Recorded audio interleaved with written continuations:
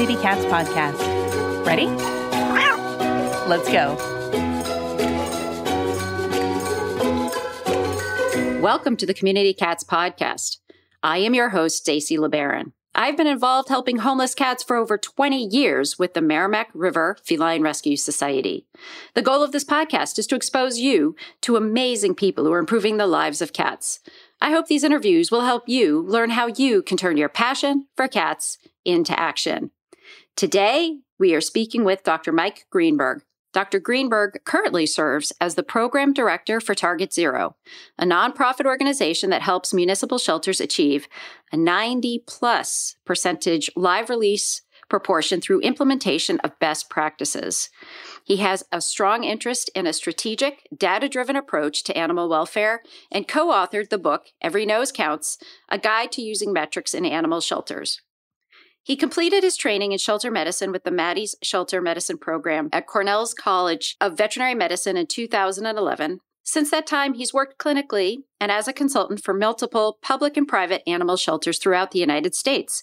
He's based in Nashville, Tennessee, where he served as the medical director for Pet Community Center for several years, while also providing animal welfare consulting services to shelters around the Southeast.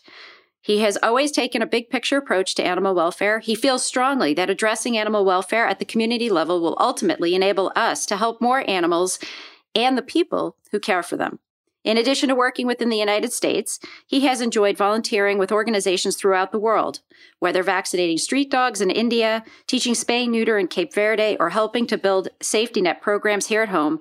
Mike will often say, "This is an engineering problem. We've got the tools. We can fix this." Mike, I'd like to welcome you to the show. Thank you. Thank you. So I know it sounds like you went a bit into this in your bio, but how did you find your passion for animal welfare? Yeah. I had often worked with animal shelters, animal rescue groups of various shapes and sizes, starting when I was pretty young, even in middle school and high school. Some of my first jobs and volunteer positions were with animals in sheltering environments and rescue environments. But I was actually not one of those people who said, I want to be a vet. I was one of those people. I actually remember our vet when I was really little saying, "Do you want to be a vet?" And I remember shaking my head.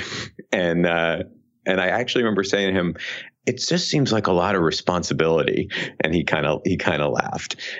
It was, after sort of a circuitous route, ended up going to college, and about partway through said, I think there's something to this animal thing. And I really decided at that point to pursue it. And even then, I wasn't aware that you could be involved professionally in animal welfare. It was still a relatively new thing to me. It wasn't until I got out of school and I was working in a really small rural practice, doing mixed animal medicine. So cows, horses, dogs, cats. And I started volunteering with some shelters nearby, just with some really small places, but with incredible people.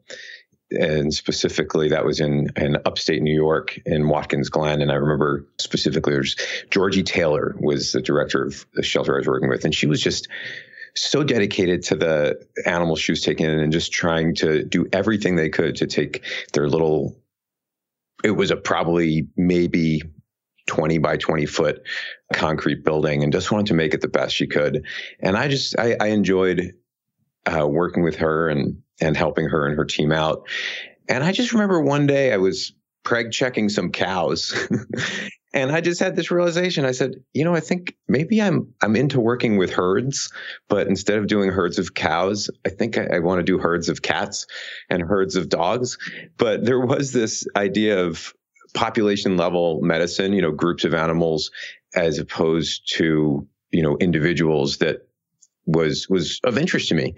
And at that point, shelter medicine was really kicking into gear. And I heard about the program at Cornell and went on from there. So can I ask how many years it was in between the Cornell program and before that time?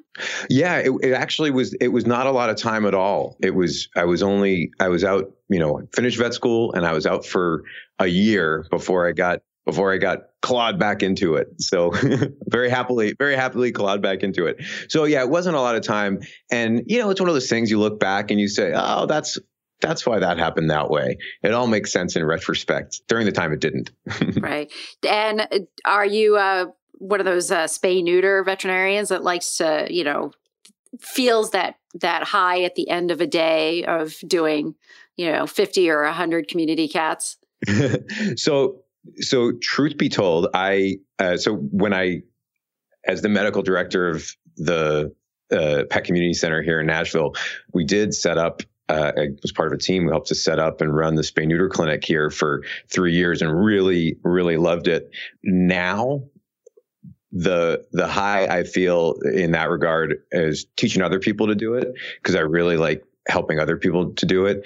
And to be honest, my real interest, it's not quite here yet, but lies in non-surgical approaches to sterilization. That's kind of another passion that I have. So I sort of anticipating the future high. I know we've been talking about that side of things for a long time, but that's really, I'm excited about that. So it's a good thing to do. I think it's fantastic. Thinking about non-surgical sterilization is an incredible topic. And I've had Joyce Briggs on the show, and, there's a lot of cool research that's going on out there. And so it is fascinating, and it'll be very interesting to see what happens over the next several years. Absolutely. One of your other passions, though, that has come about is statistics as it applies to shelter statistics.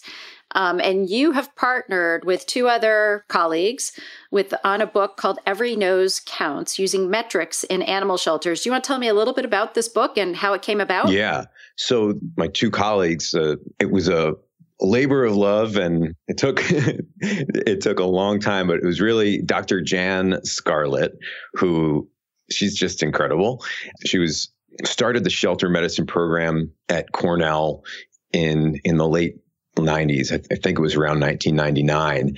I had the first course in shelter medicine and really grew the program from there. And I credit her with so much of this work over the last now almost 20 years in getting the field to where it is today. So she's just a champion. She's a veterinarian, epidemiologist.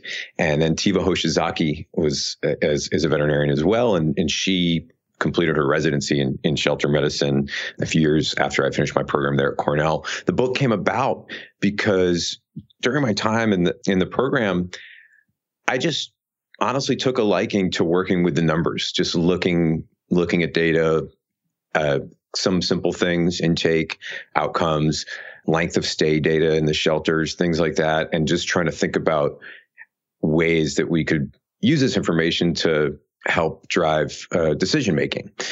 That was obviously an interest of Jan's, Dr. Scarlett's, because of her epidemiology background. And at the end of my program there, she said to me, "Do you want to write a book about this stuff with me?" And I said, "Sure. How long do you think that'll be?" She's like, "Oh, I'm sure, we could do it this year." I said, "That's great." And it was great. 5 years later, we were done. So it was pretty simple. But that's during the program, I got into the idea of metrics, and then it was really Jan who just helped teach me more about it, and in doing so, gave me the ability to start to teach other people how to do it. So I'm going to ask you, after I've read through this book, and I was wondering, specifically, who is this book for, and what are the purpose of metrics? When we sat down to write this book, we said that. We said, who's this book for? And what we decided that we really wanted to do was make a guidebook. And we intentionally called it that. We didn't want it to be a super academic textbook or anything like that. We wanted it to be a practical, hopefully practical guidebook for anyone involved in sheltering, in caring for homeless animals, in the industry, be it from a volunteer standpoint, from an employed standpoint, and wanted to really cast a wide net with the hope that if you were, an experienced executive director who had a lot of extra letters after your name, or if you were just starting out in the field, you'd be able to get something out of this book. And in terms of what's the purpose, what we started with, I remember actually sitting there, and I had this background in dairy cattle, and I kind of sat there, and Jan said, okay, we had a whiteboard in front of us. What should we do? And the initial sort of brainstorm was around the idea of key metrics. Not to talk too much about cows, but in the cow world, when I was doing that, although it was, a short time and brief, it was really indelible. I remember having about 4 or 5 key metrics that we could sort of talk about with farmers, and with those, 5 numbers, have a pretty clear picture of what their operation, what their farm looked like. And I said to Janet, let's aim for that with shelters. Let's have some key performance indicators, to use kind of business speak, for shelters. And we set about to try to start doing that. Needless to say, you start delving into that and you get deeper and deeper, and the number of metrics goes up and up and up. And so we kind of took a step back and said, I think what we're really saying here is, how can we teach people to establish goals, establish measurable goals, and then show them how to use their data to generate metrics to measure, progress toward those goals, or in some cases stagnation, or in some cases regress, or, getting away from the goals. So in a nutshell, that was it. We want to teach people to set goals and then use metrics to get there, or rather to measure their progress towards them. We're never a fan of data for the sake of data. It's always, what's it doing for you? How's it driving your process? Hey, everyone. We have another great webinar with Hannah Shaw, the Kitten Lady, coming on October 21st at 11 a.m. Eastern Time. Attending this webinar, you will learn everything you need to know about saving kittens' lives. She'll be talking all about kittens and bottle babies. This event will cover the ins and outs of kittens, including an overview of issues impacting cats and kittens, how to set up your home, manage your time, and make fostering fun. We'll also cover how to properly feed, clean, and provide basic medical care to a kitten, as well as how to get involved in your local community. To sign up for this free webinar, go to www.communitycatspodcast.com. I hope to see you there. It's on October 21st at 11 a.m. Eastern Time. Join us and have fun. The Community Cats podcast will soon be a year old, with over 200 episodes profiling amazing people who are all making a difference in the lives of community cats. If you would like to support the show, but not be a sponsor, feel free to contribute to our efforts by going to www.communitycatspodcast.com and follow the donate link. Help us to continue to provide excellent programming. Much of this book is oriented towards maybe a larger shelter. Yeah. But there are certain key components, and I'm going to pick on a couple of the key components that are in the book that I think are important for every organization, regardless of your size. And you can correct me if I'm wrong, if I'm not choosing the right markers. But you talk about live release rates a lot, and you talk about average length of stay. Can you define those two terms and tell me whether or not I'm kind of grasping at the right most important markers? Yeah, for sure. So we can start with average length of stay, because that one actually is pretty easy to define. So length of stay for a given animal it's usually measured in days, and it's the number of days that pass between an animal entering the organization, so the shelter, the rescue, and the day that an outcome occurs. And the average of that is the arithmetic average, where you sort of add up the lengths of stay for all of your animals, say over a given time period, in a month and a year, and then just divide by that number. We also talk a little bit about median length of stay, but that gets into more statsy stuff. So that's length of stay. Live release rate is actually a tougher one to define, because as we get into it in the book, I won't get into all the details of it now. It's a number that is not actually that well defined. There's a lot of different calculations that people use when they talk about it. And it's always interesting, for one thing, not to get too wonky about it, it's not usually actually a rate, it's a proportion, but people use that colloquially kind of interchangeably, regardless of the rate proportion discussion. Very often you ask shelters, how do you calculate your live release rate or your live release proportion or your save rate, some people call it. You get different answers. And so the one that I always prefer is I always say, okay, if I were a cat, what would I want to know? And I think what I would want to know is if I enter this organization, what is the probability that I exit it alive? The way to calculate that, and you can also call that the live release proportion, is simply in a given time period. So let's say a year, how many animals entered the organization, the shelter. That would be on your denominator on the bottom. And then the top is how many left alive. The asterisk there is that some animals might not be included in that denominator. You might say have owner requested euthanasias in some places. So you would remove those as long as those were, that was legitimate service that was offered. But really, it gets back to the question of, if I enter this place, what's the probability that I get out alive?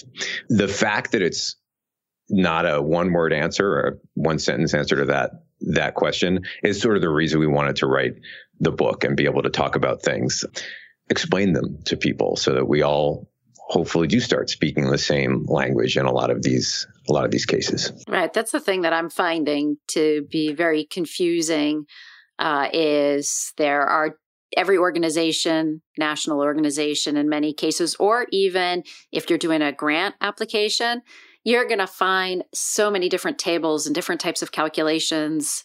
There's Asilomar Accords and, various other calculations out there. And is there, I guess, in the nonprofit world in general, we have GuideStar out there. And do we have anything, or is there a desire to have anything like that specifically focused in the animal welfare region? Yeah, I think that, so you mentioned Asilomar. That was one of the animal welfare wide attempts several years ago to get people on the same page, for lack of a better word, with regard to reporting and things like that. Now, Shelter Animals Count, shelteranimals.org is probably the best example of that, to have consistent reporting of intake and outcome data. And the technology now is obviously worlds further along than it was 5-10 years ago, for sure. And it's certainly the case that more of the larger organizations, especially funders, are looking at Shelter Animals Count as a potentially it's a standard form of data reporting. So I think in that regard, there's some real bright lights here. There's some real potential that at least we'll all be talking about the same thing. I don't think that getting into the nitty gritty debates about what's in the numerator, what's in the denominator, and blah, blah, blah, blah, blah. I'm not terribly interested in that. I think that, as you mentioned, to make sure that we're all talking about the same thing, speaking the same language, on the same page. So when you say live release proportion or save rate or whatever you say, I know what you're talking about. And maybe something like Shelter Animals Count will help to drive that forward. I think the other place that we need to look as animal welfare professionals and volunteers, the software companies. So the folks who put together management software obviously put together reports. They don't yet really do much in the way of data visualization. They do to some degree, but I think that people need to, press their software providers and say, hey, what does this mean? What am I really looking at here? Some of them provide that. And I think in some cases it's a little bit harder to dig down and answer that question. So I'm going to look towards the future. That I had sort of given you a hint before we hit the record button that I was going to ask you a question sort of But I'm going to twist my question a little bit from my earlier proposal, which was going to sort of ask you about what you think life will be like for community cats going forward. But I'm going to use the word forecasting, and because with statistics and numbers and predictions, I would be much more interested in understanding sort of what you forecast our statistical future to be. I'm thinking, when you embark in a targeted spay-neuter effort, very deep dive, you're getting, the low-hanging fruit and the high-hanging fruit. You're going to see your intakes of kittens go way, way down. The numbers of kittens you take in are going to go way down. Therefore, your average length of stay may go up, potentially. Is that something that we could use a forecasting model to predict? And what do you think will happen from a data side going forward? I want to make sure I understand your question. So it's sort of loaded. Yeah. So are you asking, do I think there's a way to forecast what will happen with regard to these, say, length of stay data? So if we are looking at our current communities that have been really successful, and so now they're seeing in their shelters pretty much the older, in New England here, we have a lot of the older, very feral, a lot of return to field, but compromised populations coming into our facilities. We do not have, from a cat standpoint anymore, we do not have, happy-go-lucky, fluffy litter of 8-week-old kittens. So our statistics, our shelter statistics are very different than what you're going to see in another part of the country. So can we use some of these models to anticipate and predict what's going to be happening across the country, or is that too much of a broad stroke? Yeah. So off the top of my head, I can't necessarily think of a way to predict what's going to happen across the country using a data set right now. That said, looking at the community, the Northeast, like you're talking about, where intake goes down, live release goes up. And in some cases, like you said, length of stay has actually gone up, but hasn't necessarily contributed to more euthanasia. If we sort of run that forward throughout the country and implement more life-saving and really more intake diversion programs for community cats, I think it's reasonable to say that we'll start to see that pattern repeat, because we do in the pockets throughout the country where we have implemented return to field. Sometimes, it's kind of what you described is exactly what we see, where as we spay and neuter these healthy outdoor cats and return them to their outdoor homes, pretty soon the shelters are no longer offering up these litters of kittens, but you come in and you have, these are our 3 cats, and one's 15 years old and diabetic, and Peep here has 1 eye, et cetera, et cetera.